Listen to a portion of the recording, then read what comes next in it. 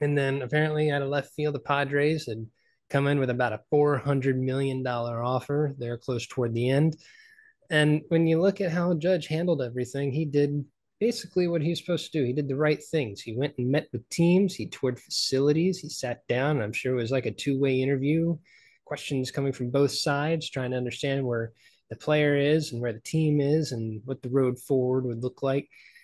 And I'm sure what Judge was really doing is looking at the offers, looking to see what was out there, and then coming back to the Yankees and saying, hey, can you match this? And if you can, well, then let's keep going. And I think that's probably ultimately what happened. In fact, if you get a chance, go read an article in The Athletic by Ken Rosenthal. It really digs deep into what happened here, how Judge made his decision, his relationship with his agents. It's a very good article. Give it a read if you get a chance. But in the end, he remained a Yankee, 9 years, 360 million, all guaranteed. And even though us Giants fans, we got our hopes up, looking back at it, it was a bit foolish because Aaron Judge means a lot to that franchise. He means a lot to New York. And looking back, I feel foolish thinking that he was ever actually going to leave. And honestly, I can't wait to see what the rest of his career really holds for him. So, best wishes to Aaron Judge. On to the next shenanigan. And this one was really just a whirlwind of press releases and fan reactions and whatnot. We were still trying to land a big superstar, and we looked to Carlos Correa. And on December 14th, it was announced the Giants had extended and Carlos Correa had agreed to a 13-year, $350 million contract. And everybody was excited. All right, we landed a superstar. Let's see how everything plays out. And then December 20th, the press conference, introductory press conference, was postponed. And all the Giants would say was that it was due to a concern with the physical. Now, they didn't release any information about what in the physical made them pause. They just said the press conference was postponed pending physical. It was honestly Correa's agent, Scott Boras, who did most of the revealing. And then December 21st, it comes out that he's agreed to a 12-year, $315 million contract with the Mets. Uncle Stevie trying to come in and steal some good superstar action there. I see Uncle Stevie. But even they had concerns with the physical. 3 days later, December 24th, Christmas Eve, they announced that they've got concerns with the physical as well. And then it's not until January 10th that Correa finally agrees to a 6 year, $200 million contract with the Twins, who had originally offered him 10 years at 285 to extend with them. So they saved themselves 4 years and $85 million. And that's ended the Correa Chronicles. And honestly, like when I found out, the way I even found out that he had gone from Giants to Mets, uh, I was back home on vacation in Georgia. Woke up, it was like 6 a.m. And my dad, who's not a baseball fan, but he is a sports fan, he watches Sports Center almost every morning. He he asked me, he's like, "Hey, did you see or hear about that Correa contract?" I was like, "Yeah, 13 years, 350 million with the Giants. It's a lot. So it's a major contract, especially considering what the Giants normally do." He just kind of chuckled and was like, "Okay." We go back to watching, and sure enough, there the scroll along the bottom, Correa met 12 years, and I out loud had to say, "What the fuck?" It was a frenzy. I immediately tried to get onto the internet, and although he does not have a great connection out there, so that's probably why I didn't get a lot of uh, notifications or anything. But immediately tried to get online to see what was going on, to see what had happened, and then a little bit of trying to find the right word here. But once I saw that the Mets also had a problem with the physical, I kind of felt like, all right, okay, so we didn't mess up anything here. There was a legit thing. Once you see two teams willing to spend a lot of money, have the same concern, you kind of feel a little rectified, I guess. But so those were the two biggest shenanigan deals that went on for our offseason. So let's look at and remember a couple of the players that we ended up losing. Ended up losing Carlos Rodon, who had a fantastic year for us. He had a 5.4 baseball reference WAR. He was 14-8, 2.88 ERA, 2.25 FIP. He ended up going to the Yankees 6 years for $162 million. Was kind of hoping we'd be able to retain him, but I understand the concerns, especially considering he's most likely not going to be pitching in the opening series with the Yankees. He's got some left forearm issues. Um, but hopefully they don't last too long for him. Hopefully he stays healthy and is a productive player because the sport of baseball deserves the best players. And I think he really put on a great show last season and hopefully continues to produce. Next, Evan Longoria, pretty large mainstay there in the Giants franchise for a while. Had a 2022 0.6 WAR, 65 hits, 14 home runs with a 2.44 batting average. He's now going to be playing third base over on the Diamondbacks. Signed a 1 year, $4 million contract. Sucks to see him go, but at least we'll get to see him throughout the season as we play the Diamondbacks. And hopefully he's able to still produce and stay healthy because it's fun to watch him play. He had a couple of great defensive plays last year that were just really fun to see as highlights. And then last but not least, one of the last mainstays of the early 2010s, Brandon Belt. He had a kind of an off 2022, which makes sense considering how much he was dealing with certain injuries. His knee there at the end when he had to get finally decided to get surgery. 0.3 WAR for the year, only 54 hits, 8 home runs, and 213 batting average. And he ends up going over to the Blue Jays 1 year for $9.3 million. And it sucks to see him go, but hopefully now that he's had that surgery on his knee, he feels better, he can produce more, and he can be a great ball player over there in Toronto. And we'll see how he does over there in the AL East. All right, so let's go ahead and move on to who we got. We're going to start with pitchers. And the first pitcher that we're going to look at is Sean Manaea, who signed a 2 year, $25 million contract with a player opt out after 2023. Now, his baseball reference, he's got a minus 0.9 WAR. He was 8-9 last year with the Padres, had a 4.96 ERA. And, he admits, he himself admits that he had a rough year last year. And this year, he's looking to bounce back, especially because he's been working on his velocity. He's apparently touching 95, 96 miles an hour. Projections for this year based on Baseball Reference, 9-9 record with a 4.33 ERA, going for 156 innings, looking at maybe 45 walks, 154 strikeouts. But like I said, that's just a projection from Baseball Reference. Last year, he pitched 158 innings for San Diego, walked 50 batters, had 156 strikeouts. And then looking at Fangraphs, his projections, he's looking at a 22.9% potential strikeout percentage, 6.7% batting or walk percentage, projected for 154 innings per Baseball Reference, Fangraphs. And Fangraphs is also projecting a 1.9 WAR for this year. And then you look at his Baseball Savant page. For last year, he had a 91 mile an hour fastball. And like I said, already in spring training, he's touching 95, 96. They're saying that his fastball is settling in between 93 and 95 pretty consistently. Got an 85 mile an hour changeup, 82 slider, and a 77 curve that he throws maybe 1% of the time. And as for his 2022 MLB percentile rankings, the highest he had, he was 98th percentile in extension. Everything else is kind of average or below average.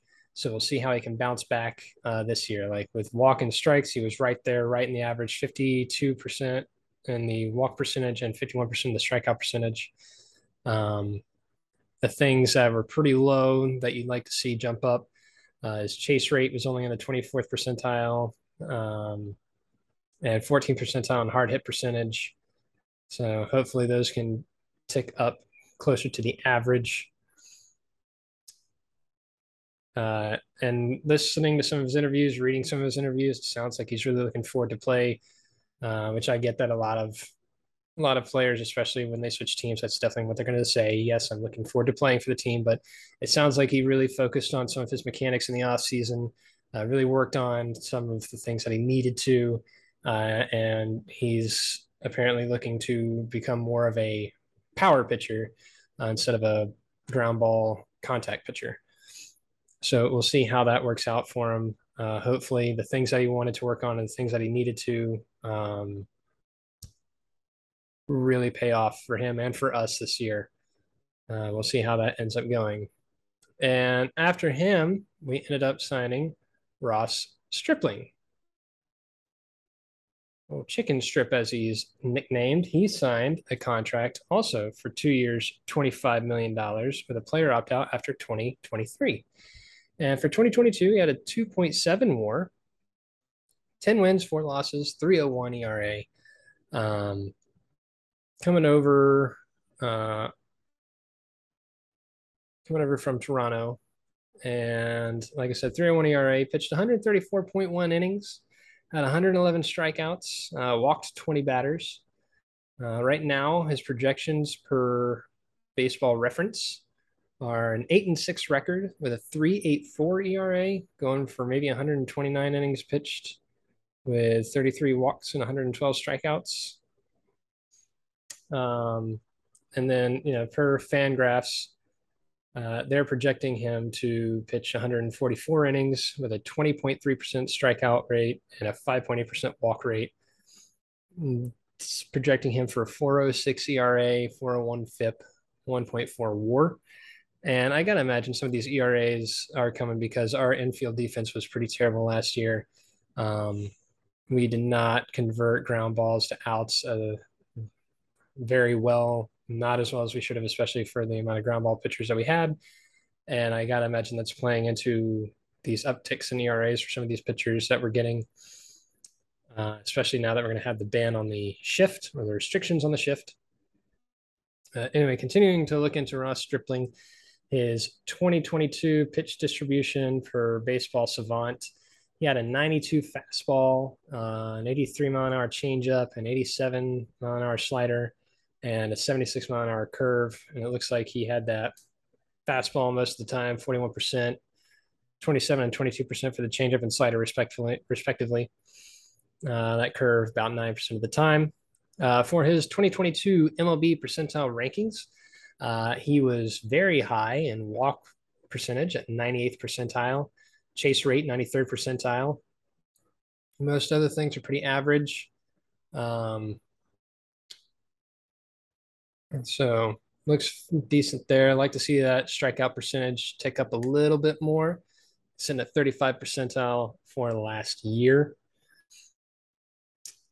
So it'll be good to see how he can contribute to our season this year, looking to hopefully get back into the playoffs.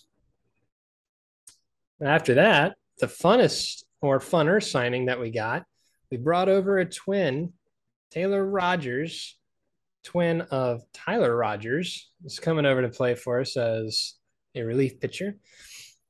His 2022 not too hot, at a negative 0.7 WAR per Baseball Reference. He was 4-8 and 4.76 ERA, 31 saves looks like. Yeah, to 66 games. His projections looks like he's projected to go 4-6 with a 4.13 ERA.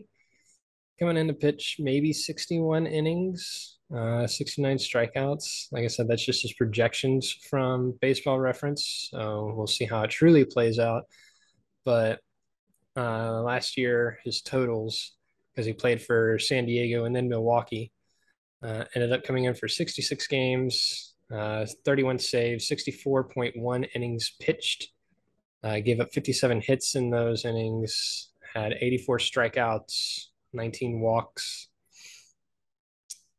So we'll see how that may go up or down depending on how well we fix our infield defense with some of those numbers, the ERA specifically.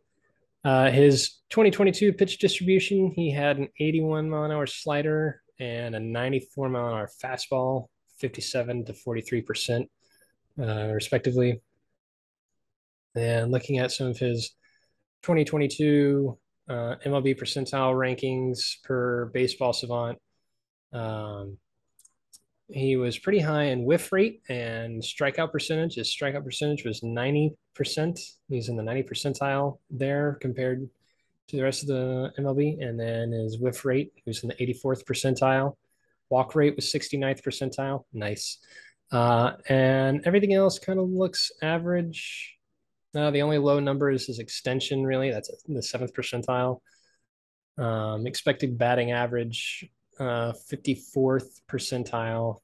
So, like I said, that's the average per Baseball Savant for the league. So 2022's expected batting average was 234. We'll see how that changes when he comes to Oracle Park. And then looking at his Fangraphs page, he's projected 66 innings, 29.1% strikeout percentage, 6.7% walk percentage, 3.34 ERA. I like that projection. It's better than the Baseball Reference projection with a 3.01 FIP and a 1.1 WAR. So Fangraphs has him doing pretty good for us this coming year. We'll see. We'll see. Try to maintain a positive attitude about all these additions. That's what we should be doing as fans, right? We want to be positive. And now we come over to Michael Conforto, who last year was recovering from surgery. So there are no 2022 numbers to look at, but we do have some 2021 numbers that we can look at. And 2021 for the Mets, he had 479 plate appearances, 406 at-bats, 20 doubles, no triples, 14 home runs, 55 RBIs, drew 59 walks, struck out 104 times. Batting average 232 and a 729 OPS. His highest OPS was 939 back in 2017. And 2020, he had a 927 OPS, but let's not forget that the 2020 season was shortened, so that is a smaller sample pool there for those numbers. OPS plus, he's been good last year, or excuse me, 2021 he was average. He only was at 100. Last time he was below 100 was 2016, and when he was 95 on his OPS plus. But everything else is above 120. So highest was 154 in that shortened 2020 season. Second highest was 148 in that 2017 season. So hopefully now that he's had that surgery and he's recovered for an entire year, maybe he'll be closer to that 2017 season. If he can land right in the middle of the 2017 season and that 2021 season, that'd be pretty cool too. Looking over at his Baseball Savant page, his top areas, he's got an 88 percentile and walk percentage, 81st percentile in his chase rate, 89th percentile arm strength. So that's good to see. They've been easing him into kind of his throwing progressions throughout spring training because they definitely want to make sure that we can keep him healthy for as long as possible.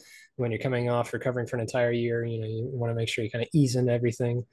Outs above average, 72nd percentile. His whiff rate is at the 62nd percentile. And then everything else is relatively average. The lowest out of that is his exit velocity. He's in the 35th percentile there. So not too shabby, not too bad. Looks like he'll be a good productive player for the Giants in our lineup. And looking at his hit spray chart, looks pretty nice. There are quite a few doubles in here in this spray chart from other parks that would be home runs in Oracle Park. So that's nice to see when some of those shorter balls can be actual home runs in our park.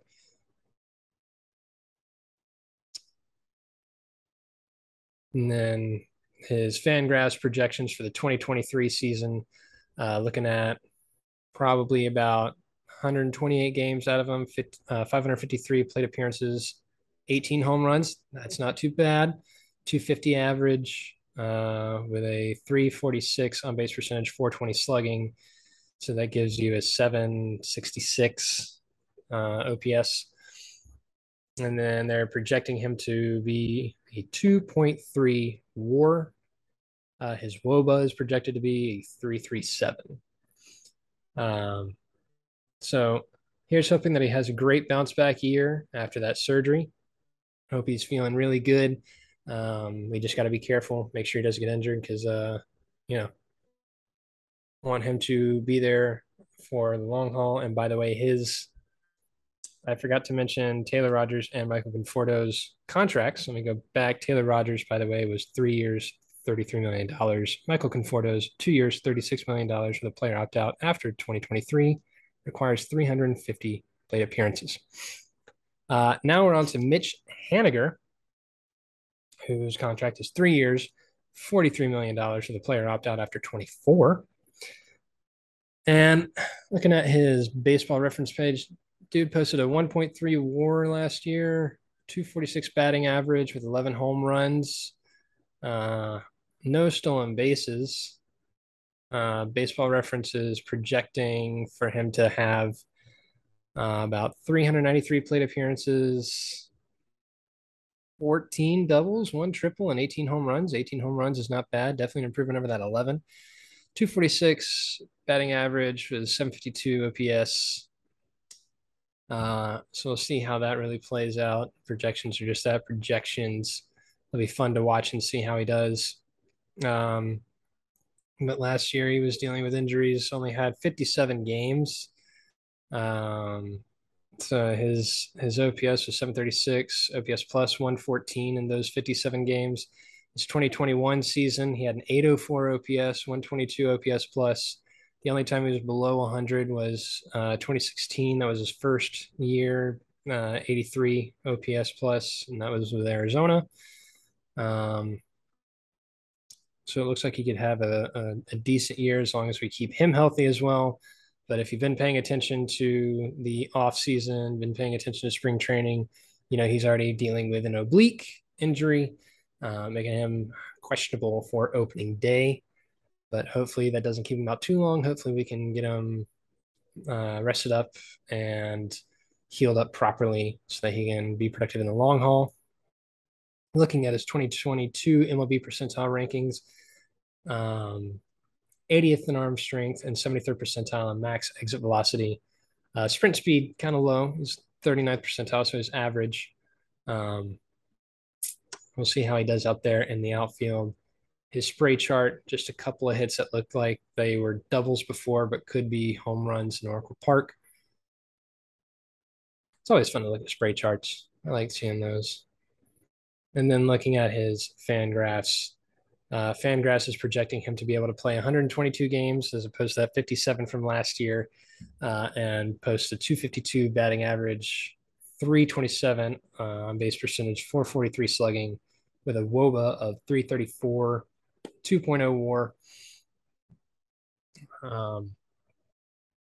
Hopefully those numbers hold true.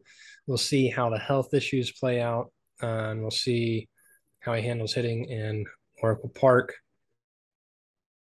Oracle Park's generally rated as a not necessarily more hitter friendly or more pitcher friendly. It's kind of average in there with the numbers that Baseball Reference has for our park.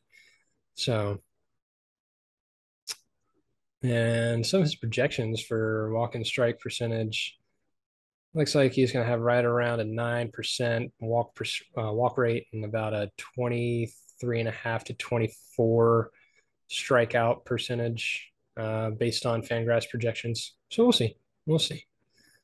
Like I said, let's keep him healthy and let's get him producing on our lineup. And last but not least, and yes, he is technically a free agent signing because we had to extend the qualifying offer. It's Jock Peterson. Extended the qualifying offer of $19.65 million for the year. And honestly, it was fun to see him play. Was not the greatest outfielder. That's reflected in his 2022 MLB percentile rankings. But he was great to watch hit. It was fun to see him get splash hits. And hopefully this year we can get him back to October so we can see Jocktober come to Oracle Park, see those pearls come out, and see how much fun he really can be. Last year for us, he did have a 1.3 WAR, Hit 23 home runs, had a 274 batting average, three stolen bases, 70 RBIs. For the projections, he's looking at a 247 batting average, 19 home runs, 762 OPS. His OPS plus from last year was 144, which was the best that it had been since 2019. So, and it's his best yet that he had last year. The next highest was 126 from 2019, and he also had 126 in 2016 for OPS plus. So he's had his best year with us. Had that 874 OPS, so that was nice to see. I think most likely he'll probably be DHing for us more often than not, as far as his position with us, because now that we picked up Conforto and Haniger to be in the outfield, but like I just said, Haniger's already dealing with oblique injury, so we'll see what happens there. Looking at Jock's 2022 MLB percentile rankings from Baseball Savant, a lot of red up here. 98th in exit velocity, 95th in expected WOBA, 95th in barrel percentage, max exit velocity, hard hit percentage. All of this was in the red. His only low numbers are sprint speed. He was 20th percentile there. Outs above average, second percent. Outfield jump, second percentile. And arm strength was 44. So that one's more average. So, like I said, that's why he will most likely be DHing based on a lot of what I've seen and heard. They're also playing around with him at first, which would be interesting to see. I guess trying to get him some flexibility there and where he can play, make sure that our lineup can be as supportive as possible. Looking at his Fangraphs projections. So Fangraphs is projecting him to hit 23 home runs again. I like that better than the baseball reference projection. 246 average, 328 on base percentage, 452 slugging. So they're projecting his slugging is going to come down a little bit. Expected WOBA is going to come down a little bit to 338, but the posting a 2.0 WAR. His last year per Fangraphs, his WAR was 2.1, which is different from the 1.3 WAR that Baseball Reference has listed. That's one thing I need to research. Anybody that's watching this that knows better than I do, tell me why there's a difference in the Fangraphs and the Baseball Reference WAR. What do they use to really calculate that? If not, I'm just going to look it up on my own, and I'll probably talk about it next podcast. But whatever. It can be helpful, or you don't have to be. It's fine. So those are who we ended up signing in the offseason. We also ended up avoiding arbitration with a good number of our players, including Logan Webb. So that was nice to see. And honestly, when you look at who we got, when you look at who we didn't get, we got a lot of good pieces, but and I've heard this from a lot of a lot of the different podcasts I listen to, a lot of different articles that I've read, that we didn't get the all-star centerpiece. We got a lot of great supporting pieces. We just didn't get that centerpiece. And when you look at everything, you can understand that. It's easy to see where they're getting that. And that makes sense when you think about it. These are great supporting pieces. And in fact, we were like the number 3 team when it came to most improved teams based on WAR. And I think they were using Fangraphs WAR for that. It was MLB that came out with that graphic. And I think it said that we had improved by 7.2 WAR from last year overall. So it's fun to read. It's good to see, but it's ultimately going to just come down to the eye test when we actually start watching games, seeing if we did improve our infield defense. There was another great article I read on The Athletic that was talking about how a lot of teams have had a terrible disconnect between ERAs and FIPS and just had bad infield defenses that could not convert ground balls to outs. The next year, they kind of revert back to the mean. It's not something that you typically see year to year unless it's just an overall terrible team. So hopefully we do that. We do just that. We revert back to the mean. We get better and we move forward. We move on, and we kind of forget that we went from 107 wins to 81 wins. Just looking at our fan graphs, depth charts at catcher, you got Joey Bart and then either Roberto Perez or Blake Sable. Sable has been making a name for himself in spring training. And honestly, so has Austin Wins from what I've been seeing, what I've read, what I've heard. Over at first, Lamont Wade Jr. will still be there, but we also have some depth there with JD Davis, Wilmer Flores, and like I said, they're trying Jock Peterson out there. Over at second, we'll still have Estrada, and also Flores can play there. David VR can get in there, and a couple of minor league players that have been really good in the spring training games, Diaz and Wisely, could potentially be called up later on in the season, considering how they might be doing down in the minors and what we might need as far as depth support, depending on injuries. Short, of course, we got Crawford, and when he's not going to be able to play, we'll have Estrada.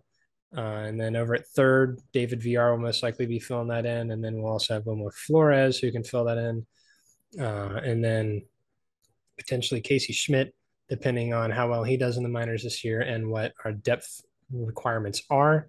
In the outfield, most likely right, center, left. You'll look at Haniger, Yastrzemski, and Conforto. Yastrzemski and Slater will probably be sharing those center field duties, but also both of them have dealt with injuries late in spring training. And then, of course, we got Jock Peterson who can go out there, and Lamont Wade Jr. who can fill in out there. Luis Gonzalez, unfortunately, he's had to get back surgery, and he will be out most likely until the All-Star break.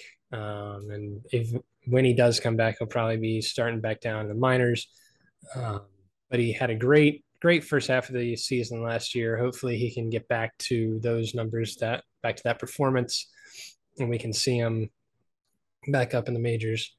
DHing Jock Peterson, most likely. We can also have Haniger and Conforto in there, depending on who's playing the outfield. And our starting pitchers, we got Webb, Cobb, Minaya, and Stripling now, DeSclafani and Wood. Those are going to be our main starters. I've seen some articles maybe talking about DeSclafani going down into the bullpen to be a reliever. And then we got Kyle Harrison, who came up to spring training and kind of got beat around a little bit, but I think that'll be good for him in the long run. He'll learn from that. And then, of course, we got Jacob Junis and Sean Jelly, who will also be potential bullpen pieces. Relief pitchers, obviously, we've got Camilo Duvall, who can sling it at 104 miles an hour. He's always fun to watch up there. It'll be interesting to see how the pitch clock affects him because he does take a while to get the ball to the plate.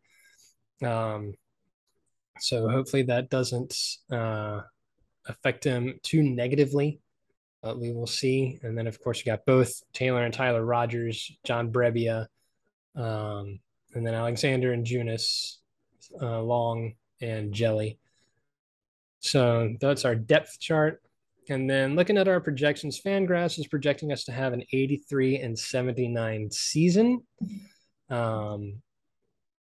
And as far as projections for postseason, they're having us come in third in the NL West behind the Dodgers and the Padres. They got the Padres looking at about a 92-93 win season. The Dodgers have at about an 81 win season. And they're giving us only about a 10.6% chance to win the division. And about a 30.3% chance to clinch the wild card, 40.9% chance to make the playoffs. Those aren't too terrible. Only a 1.9% chance to win the World Series. So you're saying there's a chance. We'll see. Like I said, you want to be as positive as you can be going into the season. And, I heard someone say the other day, there's about maybe a third of the teams, maybe about like 10 to 15 teams that truly believe exactly what the manager believes and thinks they're going to get there. And there's quite a few, especially down in the last 10, that understand that there's most likely not even a shot unless there's a miracle that they're making it even to the playoffs. And some of those bottom teams, it sucks because they're a bit restricted on how much their owners are willing to spend on their rosters. But I would like to believe that, we can really make a good run for it, and we'll see what happens. But so that is our off-season in review. That's our projections in review. I got a lot of these. I got these numbers from Baseball Reference, Baseball Savant, and Fangraphs, and a lot of the information that I've drawn from the top of my head and whatnot that comes from articles and podcasts that I've listened to.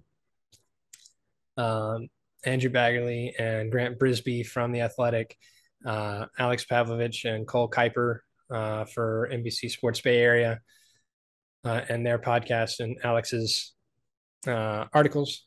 So I want to give credit to them for giving me my information that I can relay to you.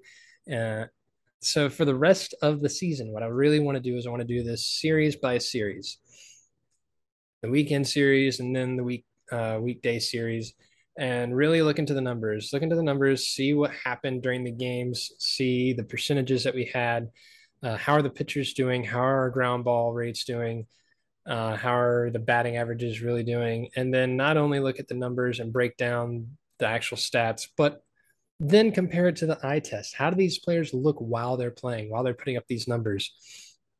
Do they look like they're in a lot of pain? Do they look like they're having a lot of fun? Do they look like these movements are easy? Because sometimes the explanations of dips in numbers really is as simple as they're not feeling the greatest that day. They're moving a little bit slower. They're a little bit sluggish. There's something that's nagging them. They might not be bringing up to the training staff quite yet. So, look, the whole point of this podcast is for me to get better at understanding the numbers behind the game and tying that to the eye test and how the players actually look and any potential injuries they might be going through that could explain some of the drops in numbers, or if they're really just feeling great, having a great week, and that's why there's an uptick. If you want to change anything in how I do, if you have any good suggestions for how I can be better, just go ahead and let me know. Drop a comment, direct message me, do something, because I want to put out a really good product. And the only way that I can make sure I'm doing something right is if I get some feedback. Be gentle if you want, because this is a learning experience for me, or don't. Just go ahead and drag me through the mud. It's fine. I'll be fine. Served in the Navy. I know how to take some insults. Trust me, they were bad. So go ahead. Let me know how I'm doing. Let me know if I'm just terrible at this and should stop. I probably won't anyway. And that does it for this episode. We'll see you after the opening series against the Yankees. It should be a good one. Peace.